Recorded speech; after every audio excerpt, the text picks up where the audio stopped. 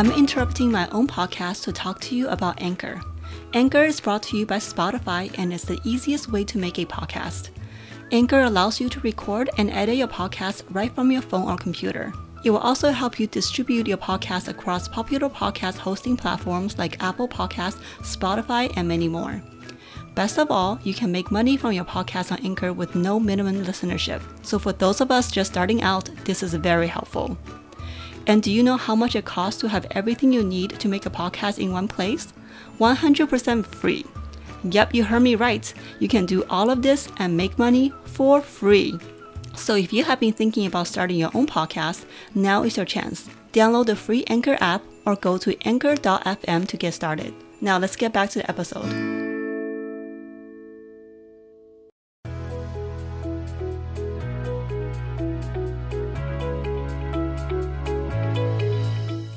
Hi, I'm Yan.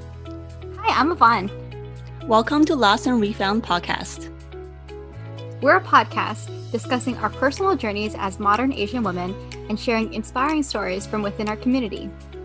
We hope you enjoyed this episode. Now let's get started. Hello, everyone. Welcome to another episode of Lost and Refound podcast. We're your hosts, Yan and Yvonne. Hi, Yvonne. Hi, Yan. How's your weekend going? My weekend is going pretty good. Sometimes I wake up on a Sunday and I think, man, I really don't want Monday to come. So that happened again, but that's okay because I had a good routine. I made some juice. We made some breakfast. We're feeling good and relaxed. It's spa day. That's how I relax myself before a hectic Monday, right? I don't know why you say sometimes. That's every Sunday for me. Actually, yesterday afternoon, I was cooking and I looked at Sable and I go, is today Saturday or Sunday? Today is Saturday. I was like, oh my God, thank God. Yeah, so that's every Sunday. If I say sometimes, it makes me feel a little bit better about myself. Okay. Well, I think that's pretty normal. Pretty sure no one looks forward towards Monday. Yeah. Well, if someone out there has a job that they really love or a week that they really love, please let us know. Then they'd be working through the weekend. Oh, that's true. Okay. All right. Well, nonstop weekday then. Yeah. Anyway, so today marks our first episode in Asian American History Month, and we are kicking off the month with two very exciting episodes. The special guest for both of these episodes is none other than my own mom, Jenny Lee. I have invited my mom on this podcast because in the midst of all of this violence and discrimination against not just Asians, but all minorities, I want to share immigration stories from real people. So often I hear this argument that immigrating to America is so easy. Well, guess what, peeps? It certainly is not. My cousin has been working with immigration lawyers for over 5 years now and have had to invest over $500,000 in American companies as part of her immigration process. And she's still not here yet. And she still have years to go. So it's quite a process, but most non-immigrants do not know this side of the story. So I have asked my mother to come on and talk about her experience coming to this country. I've heard the story before and has always been the prime example of what a strong woman my mother is, because I personally cannot imagine being brave enough to take those steps. However, since it is my mother and as her daughter, I can convince her to give us a little bit more of her time. We have decided to split this into 2 episodes. I think to tell the immigration story, it's also important to understand why someone may want to immigrate to another country. So the first episode will be focused on her experience growing up in China. My mother grew up during the Great Leap Forward and the Cultural Revolution. Both of these are huge historic events that is not often talked about in the West, and honestly, not talked about in China either because of their propaganda. So the Great Leap Forward lasted 4 years from 1958 to 1962. It was a campaign launched by Chairman Mao Zedong to reconstruct the country into the Communist Party. The Great Leap Forward caused the worst Chinese famine in its history, costing tens of millions of lives. It's estimated the range is between 15 to 55 million deaths. This is then followed by the Cultural Revolution from 1966 to 1967. It was launched again by Mao to purge remnants of capitalist and traditional elements from the Chinese society. The death toll for this event is estimated to up to 20 million people. Admittedly, I knew very little about these events growing up and had very little interest in history when I was in school. But now that I'm older, I have much more a curiosity into what it was like growing up during that time. So without any further ado, please help me welcome my mom to the podcast. Hi, Mom. Hi, Yan. Hi, Yvonne. I'm very glad to be here. And thank you for inviting me. We are very honored for you to be here. I know it took a little bit of hand pulling to convince you to come on, but I'm very, very appreciative that you are willing to come up and talk to us about your story. Yes, as much motivated I am, and I'm nervous too, because I'm not used to this kind of a format. And in some cases, it's hard to go back and I'm to sure. think about the life and the events that happened in my life, especially in the early days. They're quite emotionally painful. But just one small correction, if I may, and the Cultural Revolution you just mentioned is 1966 to 1967. Mm-hmm. You didn't notice that it said 1966 to 1976 and lasted for 10 years. Oh, okay. So typo on my end. Yes, I was researching this morning what exact numbers, but 10 years. I was thinking like 1 year. I felt like that's kind of short for what, but okay, 10 years. That makes more sense. So 1967 it's a lot more painful. 10 years rather than 10 1 years. year. Yes. Yeah, which means almost the entire my generation's youth. Yeah, that's crazy long time for that. And yes, I remember, I mean, you have told me bits and pieces of your childhood, nothing like from start to finish, but bits and pieces. And I know they're very traumatizing and very emotional. And, Yvonne and I often talk about generational trauma on our podcast. That's trauma carried from one generation to the next. And I feel like this is a relatively new concept that people are talking about now. I didn't hear a lot about people talking about generation trauma in the previous generations, but I think people are starting to recognize, what happens to one generation gets carried over because all the memories and the trauma, like I don't think have ever truly dealt with the trauma you experienced in your childhood. I know I've never heard you talking about you want to talk to a therapist about what happened to you, during your early childhood, but all of that will compound into trauma as you grow into an adult, and the decision you make as an adult and the fears that you may have and how you choose to live your life. And I feel like this must have impacted millions, of Chinese people growing up during that time. In my generation, as an Asian and Chinese, it's very common that we swallow whatever the pain and toughed out and just carry on. That's in our blood, in our bones. It's very different from the modern days of a newer generation, especially in Western culture and counseling and psychological help. They're all available, and we had never heard of those terms. There's nothing available. And so it's a very different growing up experience, and that carried over to the adult years. Whatever the difficulties I encountered, it's just you try to figure out yourself and find your way out. You fall, you get up, you move forward. Big or small steps, that's the only way. Never think of any other choices, because that's the way we are. Yeah. Yeah, in one of our previous episodes, we were talking about a book that was written by this Chinese girl, and she spoke the concept of 吃苦, which is, I was telling, Yvonne and our guest at the time, Neelan, where I was saying this is like every concept that a Chinese child has been told growing up. The number one thing you learn is 吃苦, because life is hard and you got to eat that bitterness and not, and just move on now that it affects you, which I agree, it's very different than how, not just my generation, but like the generation, my children's generation. We are now teaching them not 吃苦, the opposite, right? You have to live for your passion and be happy, show full of gratitude, which is a very new concept. And if you have a bitterness and you speak out and you seek for whatever the comfort and counsel you can. Mhm. And yeah, in my generation, and it's just not the case. And you give it up. Yes. Yeah, you give it up. Okay, so let's get into your childhood. First, just before all this happened, before Mao came into power and started the Great Leap Forward and started the Cultural Revolution, I know you were probably young back then. Do you have any memories of what it was like before compared to what how China turned into? Mao established China, Mhm. the People's Republic of China, Mhm. since 1949. Okay.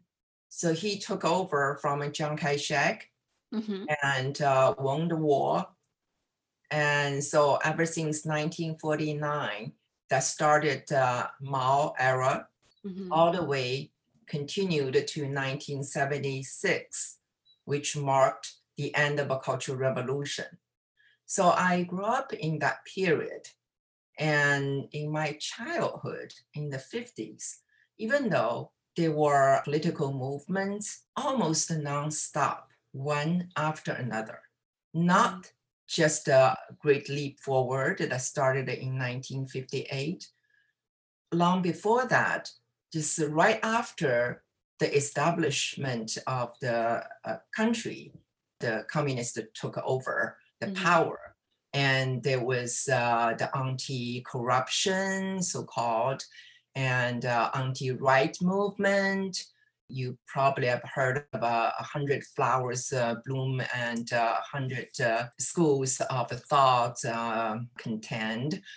And that movement and rectification movement, that was also in 1957. All those movements prior to Great Leap Forward, there was a nonstop, but I was young and I didn't understand those. I was living with my mother, who was a revolutionist, followed Mao, and in early days.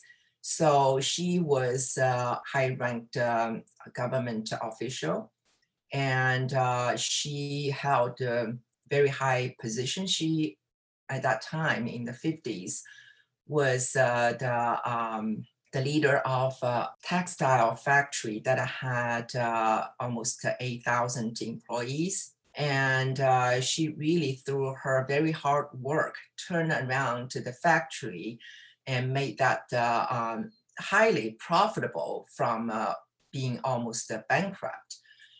But those movements were going on, and without me knowing, because I was too young. And she, at the end of the 1950s herself, was being a target of her own party. But I didn't know that much. In my memory, in 1950s, that was a happy time. Life was difficult. We didn't have that much, but we were better off than a lot of workers, regular workers, families, and let alone peasants. We had enough, and we had a nanny always. I had a pretty happy childhood, all the way to Cultural Revolution that started in 1966.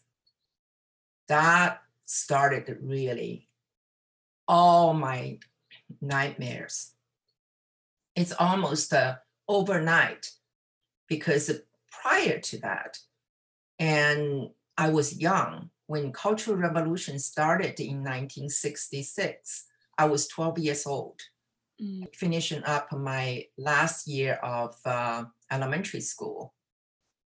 Before that, and my mother did not talk to me about what she had gone through and being a target of political movements.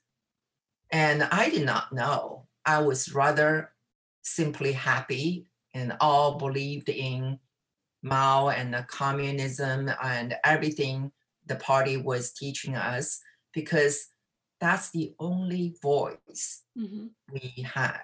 Yep. There's nothing else.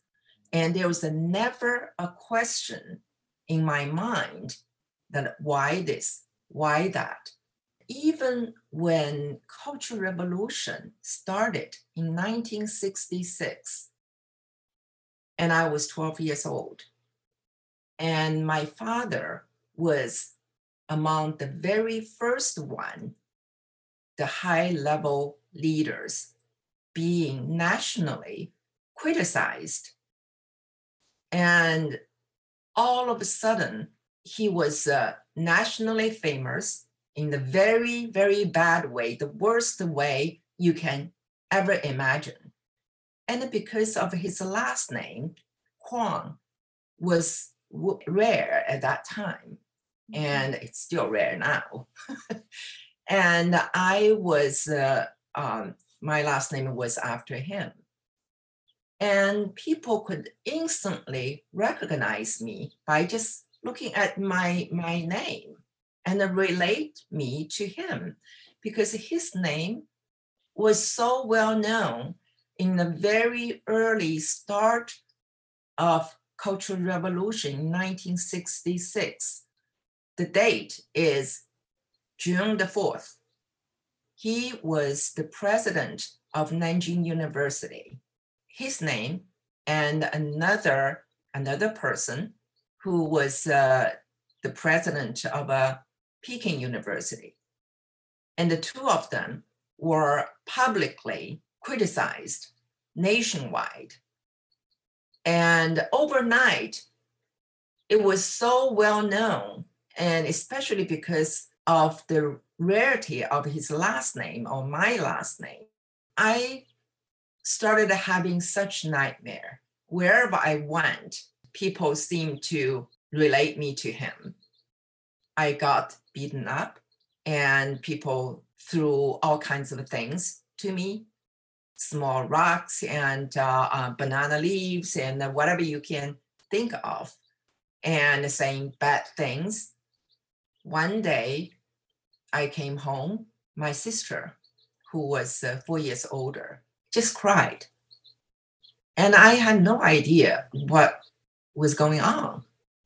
She had me take off my shirt. Someone wrote a bad words on my back. Down Kuang Yaming. Kuang Yaming is the name of my father.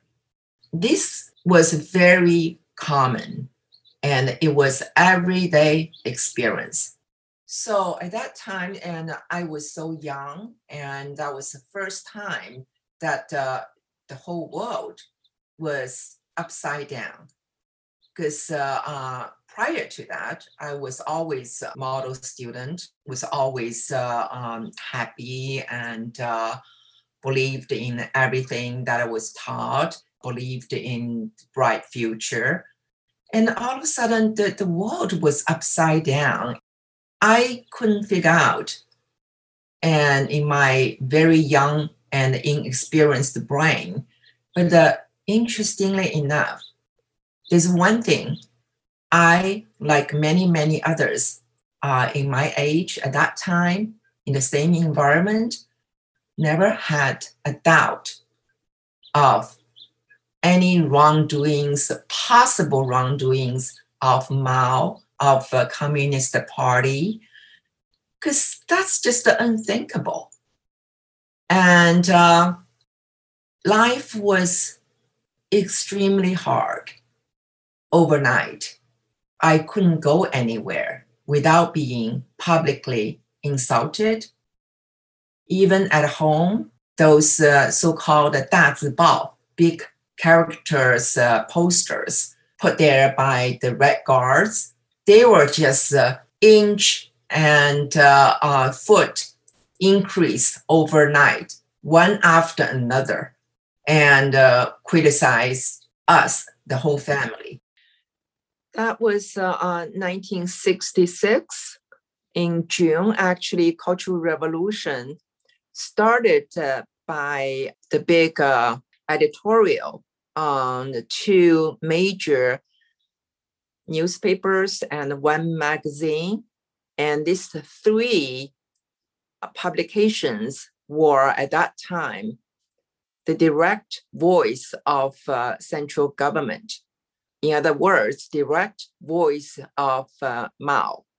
My father was the early target because he was a scholar to begin with. He was a communist, but he was a scholar. And among the communists, scholars were always targets for the Communist Party. They were afraid of scholars' new ideas and critical thinking. There were numerous political movements with the effort of shutting those voices down. Early June of 1966, that was the very early starting point of the Cultural Revolution, 10 years Cultural Revolution. And my father was nationally criticized and denounced. And he himself was personally put in jail. That's when my life was turned upside down. In my 12 years old brain, it was extremely confusing. And I was a model student just yesterday. And all of a sudden, I became a target of all the mass movements wherever I went. I had no idea why. Cultural Revolution lasted for 10 years. The worst years in my life and also in my mind happened so suddenly because before that, a lot of those political movements, I did not have a personal experience with. The movements I just listed, those anti-right movements and those Great Leap Forward, I experienced, but I was so young during the Great Leap Forward, which resulted the Chinese Communist Party labeled that as a natural famine, 3 years. Actually, natural disaster was only a very small part of it. Mainly, it was caused by the Great Leap Forward. But in order to divert the blame, and it became in their propaganda, it's all the natural disaster. That was the time that tens of millions of people died of hunger. Village after village were just wiped out.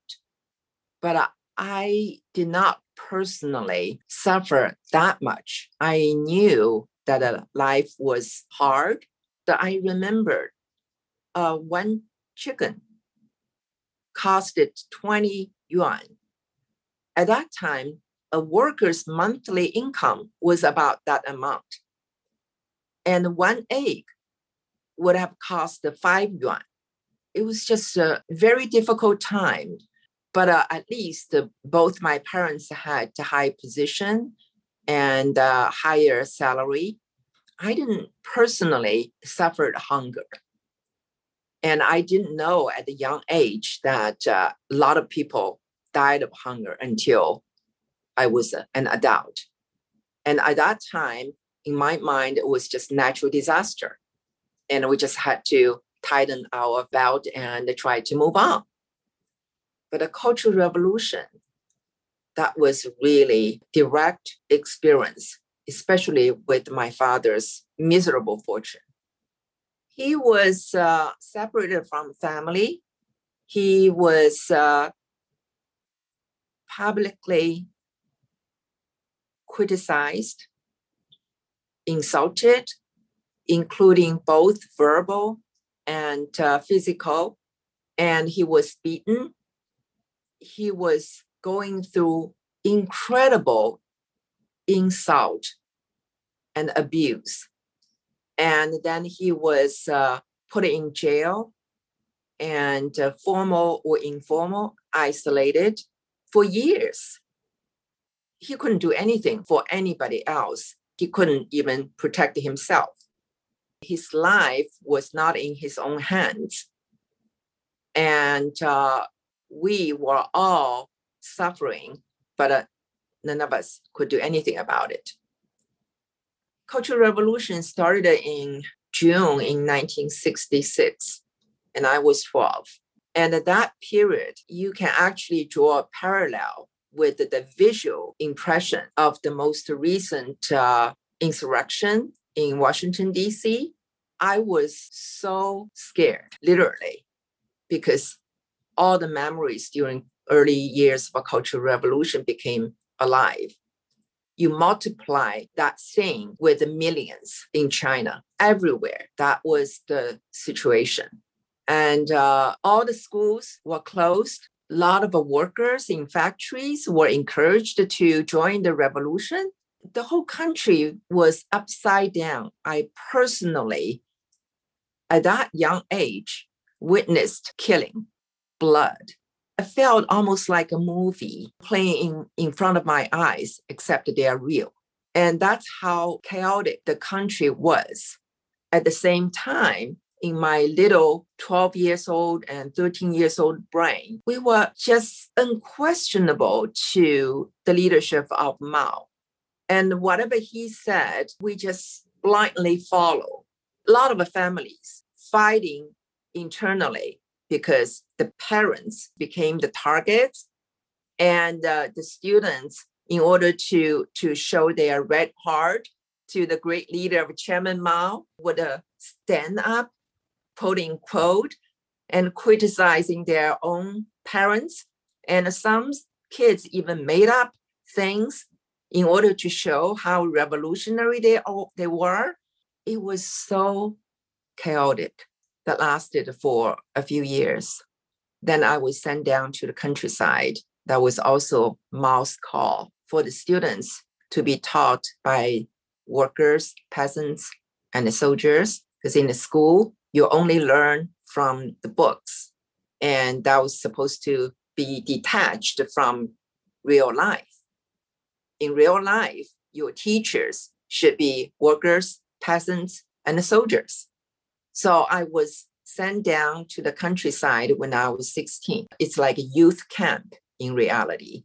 Work in the field for anywhere between 8 hours to almost 20 hours, depending on the season. And in the busy season, you spend your life in the field.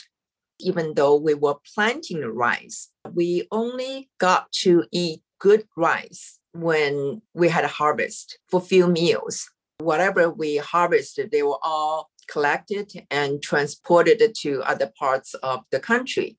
What's left to us were those rice that are mixed with stones and the bugs and all kinds of things. And nutrition was just not there. And in the country, you just can't believe the poverty. And in the peasant who served as a technical consultant, so to speak, to our youngsters, schoolers who did not know anything about planting.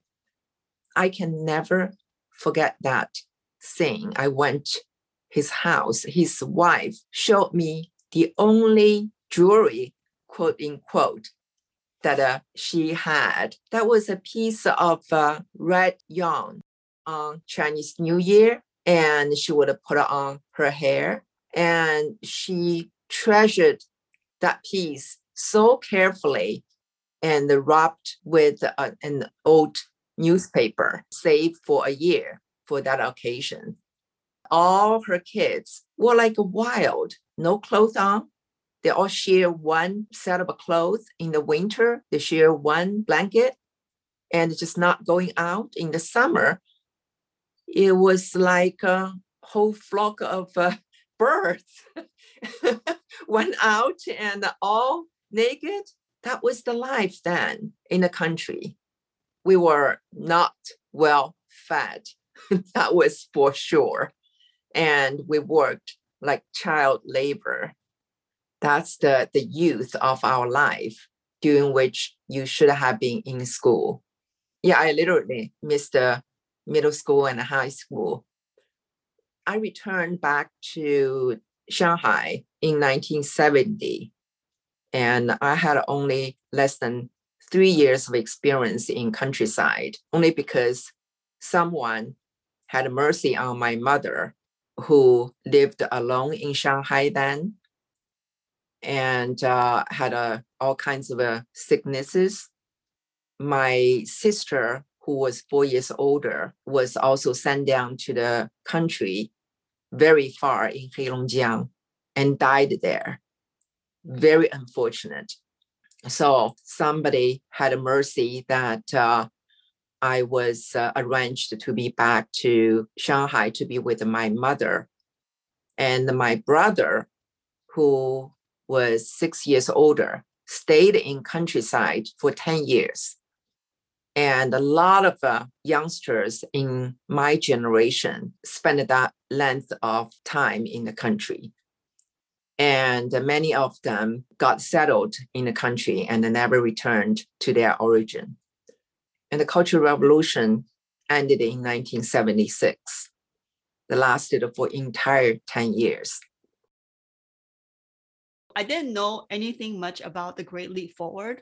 I learned that when I read that book by Lisa See, Shanghai Girls. I think you introduced me to that book.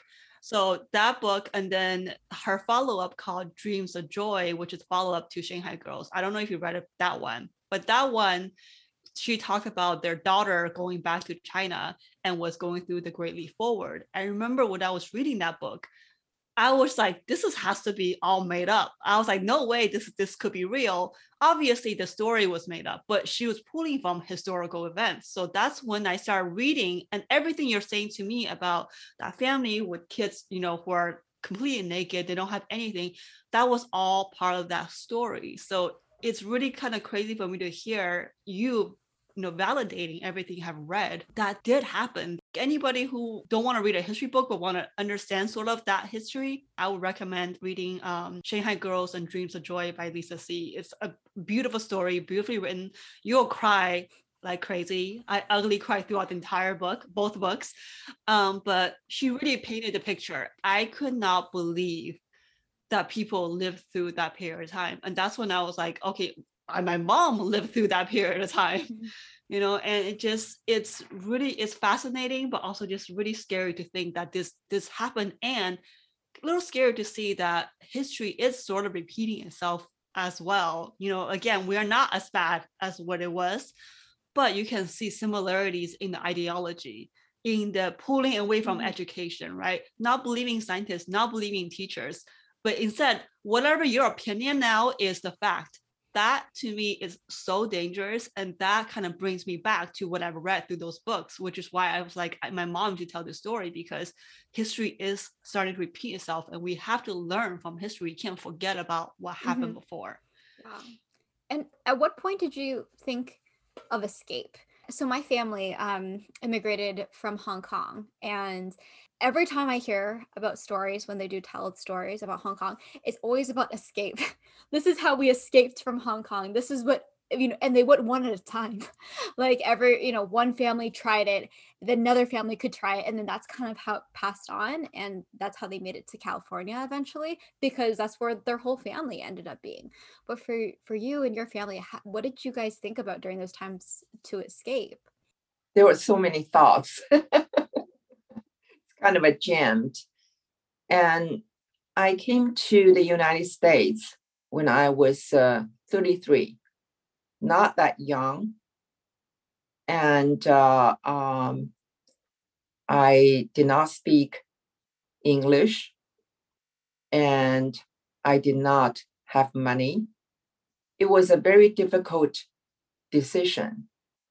I was determined the highest priority was to try to create opportunities for my child. And I really did not want my child to repeat the life I had, even though at that time, Cultural Revolution was over. But you look at the history, the modern history of China, ever since the communists took over, and there was a political movement one after another. The intellectuals were always the targets. And to be frank, and the development of China these days makes me very hopeful for its future.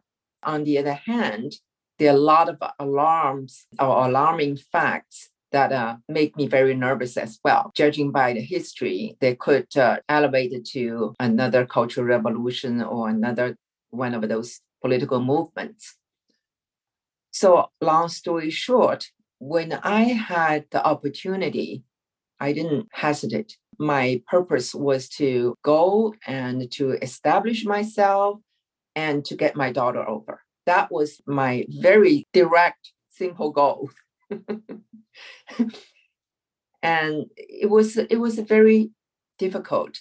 Interestingly enough, it was extremely difficult for literally probably millions of people, Chinese people who wanted to get out. The United States was the highest desired place to come. Obviously, every year there's just so many quota, and a lot of people just couldn't come. And I was fortunate enough that by then, in 1986, that was 10 years after the end of the Cultural Revolution. And Deng Xiaoping started the reform, and the country started open door. My father went back to his position to be the university president. And it so happened he established the first Chinese American Culture Exchange Center in Nanjing University in China, and together jointly with the Johns Hopkins. So the entire consulate, major personnel in Shanghai were invited to the ceremony of the opening of that center. And it so happened that when I went to the consulate to get visa, so many people stood outdoor and lined up for days to try to get in to apply for visa. Majority of them were rejected. But because of my father's name, just full circle. Yeah, I just immediately got such a warm welcome. And there was no problem for me to get the visa whatsoever. And it happened so quickly, actually, I didn't have any time to prepare myself language-wise. And I just collect the money almost like a donation from family members, and had about a little over $1,000. And with my student visa, here I went, came to the States and started my new life without knowing English. It was extremely difficult. But every step, all those harsh times were just worth it. Just look at Yan, look at my granddaughters. It's all worth it. That's a sacrifice. I don't know about you, Yvonne, but that's a sacrifice I have a really hard time imagining myself going through, and just everything you mentioned. Next episode, we're going to go more into your stories of why you come to America, because that I think is really, really eye-opening as well.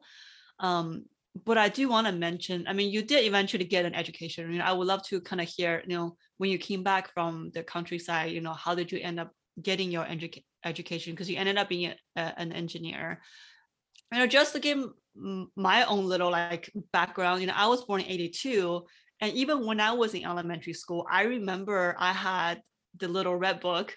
I remember back then that I was really young, I was in elementary school, so it wasn't filled with words, but there were pictures of Mao, and there were certain words in there, and we had to study from there. And I remember even back when I was in elementary, critical thinking was not taught, right? No. Again, how do you control billions of people? Was discouraged. Yeah, I remember to this day, I have PTSD because I am afraid to ask questions, because I will get hit or yelled by my teacher and be told I was dumb for asking a question, right? So even now, even when I'm in Zoom meetings with my team and I want to ask a question, the first thought in my head is, why are you so dumb that you have to ask a question? Because that's literally drilled into me from a very young age. So I can see, even when I was younger, critical thinking wasn't taught. How it must have been when my mom was younger, when Mao was still in charge.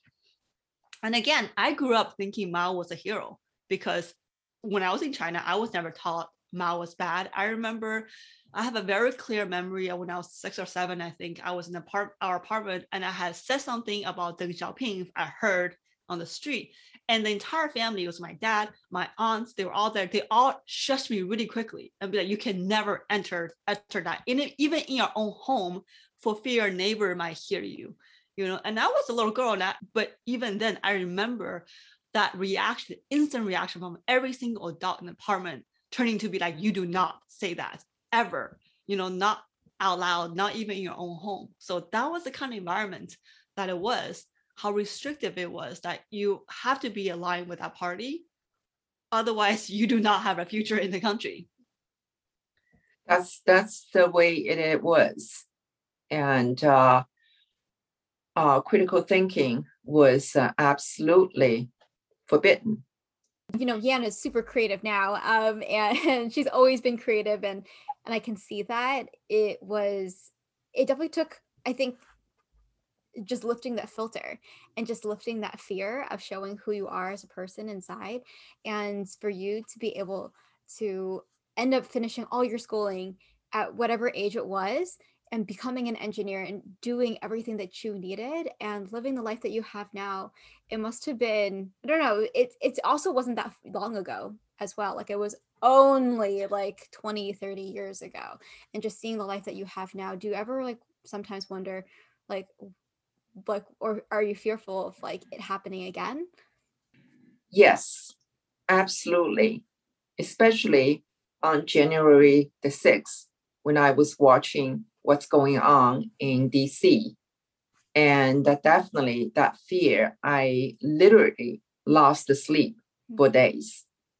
And so fearful that I kept nudging my husband that we have to have a plan B. We have to have plan B. I know my mom's being trying to telling everyone to move to Portugal. Yes.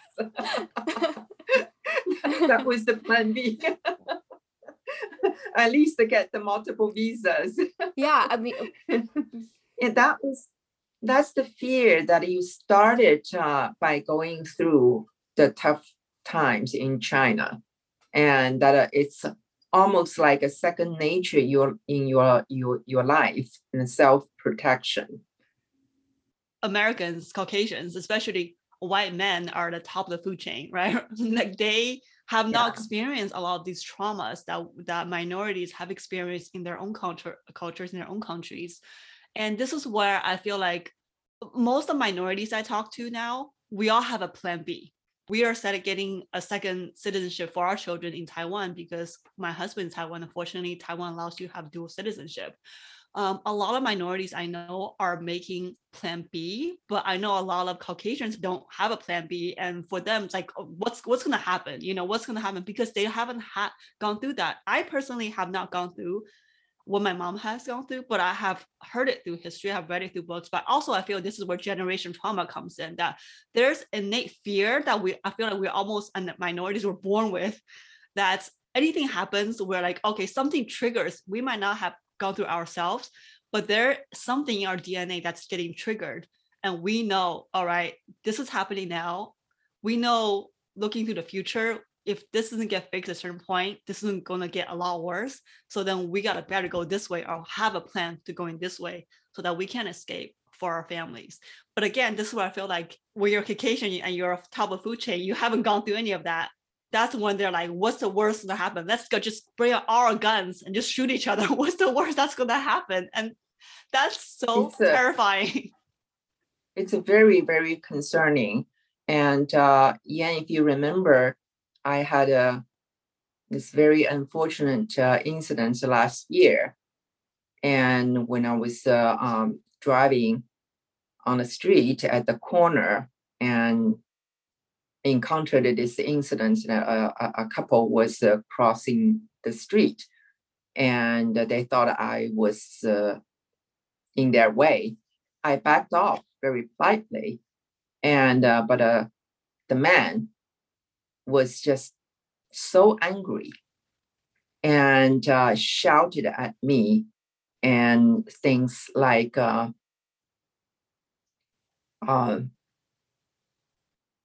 get out of my way and you don't belong here. And I was literally shaking. Mm-hmm. And that's what the country had been turned to. And I also have this conflicting thoughts that on one hand, I wanted to be prepared to have a second choice. On the other hand, I just really think that I or we should stay and fight. It's really hard to make your choice. That's the reality. And I couldn't never imagine, more than 30 years after I came to this country, the world has turned almost upside down. And obviously, I was a victim of communism. But look at what China has been doing, try to reform in many ways away from communism, in many ways still try to grasp communism, but they are moving forward so fast, it's scary. And on the other hand, in America, we're just busy fighting with each other. I can't keep thinking of those things because you literally lose sleep night after night. And what can you do? Yeah. Sometimes you feel so small because, again, we're just one family. But I think what you say is true. Sable and I have been talking about, do we want to just move out of the United States in general, right? We are getting dual citizenship in Taiwan. But remember, you at one point, Mom and I, when you and I had a heart to heart, and you told me you because of everything Trump has turned this country into, you feel bad that you brought me here. And I told you, I am so happy you brought me here, because at the end of the day, this is my home now. I spent more of my life here than I did in China, and you spent half your life here. This is our home. This is our country. I don't care what anybody says. You're not born here, but this is where we made our life. So this is our country. This is where my children are born. I don't even speak Mandarin that well anymore. This is my language, and everything I know is here. And I've always loved this country. I remember coming here and seeing how nice people are. Yes, I have encountered racism, but that was far and few. Even though when I moved here, we're in Marin, and Marin back then was like basically all white back when I first moved. We didn't have a ESL class, but people were nice. If anything, they were curious and they want to learn. They weren't like outright being mean to your face. And I remember that in my head, and I have always loved the people in this country. But I think I've said in one of my previous episodes that I've changed now. Now there's the fear of people. I have a fear particularly of white men in this country. And that's never something I don't want to feel that way. I've experienced racism. I don't want to be racist towards people. And by saying I fear them, I'm not saying I'm racist towards them, but there's a genuine fear where if I see a white man walking towards me and I'm walking my dog by myself, I will be much more alert. I will turn down like my headphones, and I will be very alert of what's my surroundings. And I don't want to feel that way, being in my own home. But what you said is true. If we all leave, then who's going to fight for it, right? Then it's going to left to the people who wants chaos, and this country is going to turn more and more into chaos. But this country, I think at its core, I still feel like this country has a lot of hope, because at its core, I feel like majority of people in this country want change, and they want us to work together, and they don't want us to be divided. But we just got to be more vocal, and we got to stand up and speak about it. And this is one of our other reasons why I'm so proud of the Asian community right now, because we as a community are a very quiet community. We don't interject ourselves into any drama, into any chaos. We usually are the ones standing on the side, just observing and living our lives, but we are speaking up. And I think that's injecting more voices that need to be heard. And I feel like I'm still anxious. You can probably hear my voice. I'm still anxious. My voice will shake when I talk about stuff like this, but I still have so much hope in there that it's going to get better. I certainly share your hope, and that's really my hope too. And also, I'm retired, and what I don't want is for my children and grandchildren to go through the discrimination. For me, I think really staying and fight is the right thing to do. It's a very complicated times. Yeah, I know you don't want us to experience racism, but the thing at the end of the day, I feel like racism at its core is in every single culture, not just in the United That's States. right. Even people in Asia, even people in China, we're discriminating against people outside. People in Shanghai would discriminate people outside of Shanghai. I think racism is part of the human nature, Right. but we can overcome that human Right. nature, and you don't have to act on racism, right? Racism could be also stereotypes. Yes, we all have our stereotypes of different cultures, of different people, but you don't have to act on those. You can educate yourself and understand that this is just a stereotype. There are things that we can do to make it better. I think racism will continue. My children definitely are going to experience racism, but that's why I'm teaching them to speak out about it and to not take it quietly and to be smart about, what happens when you encounter racism, because it's not going away. It is part of our history, but we as a human species need to come up and say, hey, this might be part of our DNA, but we are better than that, right? We are more involved than that. So let's evolve better and be above our base human nature. Right. Well, that's why leadership, the highest leadership is so important that you literally draw a line and or you mother the base right now, and we're heading towards the right direction. Let's hopefully let's all work together, get the country in a better position for our kids. Yeah, and Mom, this has been a very, very eye-opening episode. I mean, I feel like you just told the ultimate story. I hope everybody who's listening can kind of hear in her voice, can feel like the struggle it was to grow up in China during that time. And again, if you want to read more into it, there's so many history books. And if you want something more storytelling, then again, I would suggest Lisa C's books. She does a lot of research, and all of her books are based in Chinese culture. So they're all of them I read have been really good. But if you really want to understand like the Great Leap Forward, I would suggest reading Shanghai Girls and Dreams of Joy. Again, they're a continuation of stories in two different books. It goes from, I believe, World War II through Great Leap Forward. So it's a really, really interesting look into what it was like being in China during that time, and also immigrating to United States during that time. And Mom, thank you so much for coming on a podcast. Do you have any other last words you want to kind of impart on this episode?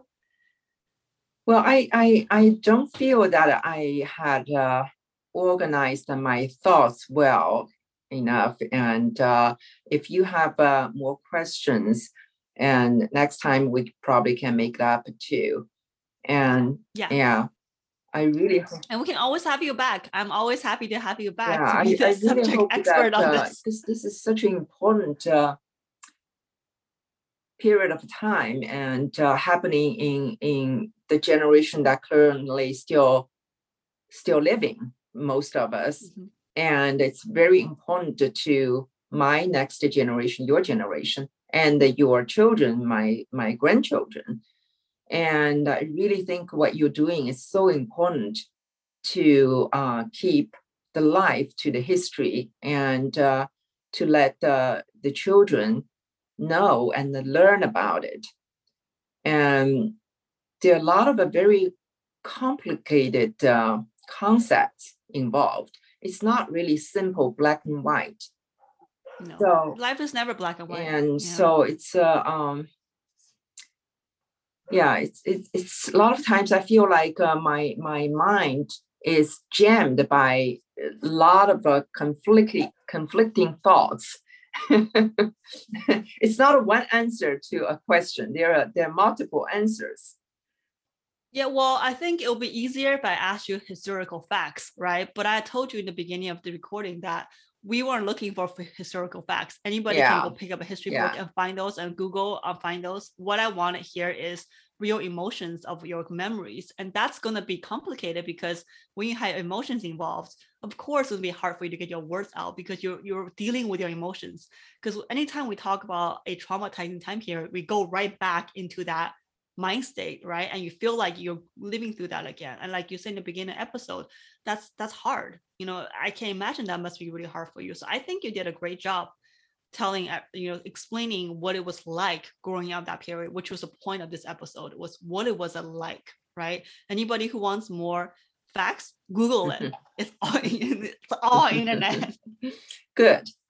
Just ask me any questions anytime. If you doing your editing, if you feel like something is missing or something, there are gaps that you wanted to fill up, and I'm here. Just call. Yeah. And for any of our listeners, if you may have additional questions, go ahead and email us or message us or DM us on Instagram. We can take a list of questions. We can do a Q&A with my mom as well, so that she can see all your questions and come up with answers for, whatever you are wondering. Yeah. Well, thank you so much for having the time and the stories. Thank you. Love you guys. Yeah. Thank you, Mom. Love you, girls. Thank you. And everyone stay tuned. We're going to have a follow-up second episode with my mom, and that one will focus on her experience in America, which again is another, inspiring, somewhat traumatizing story here and there, but ultimately inspiring because of what she's able to achieve. So I hope you guys all tune back in for the second episode. But until then, thank you for everyone for listening.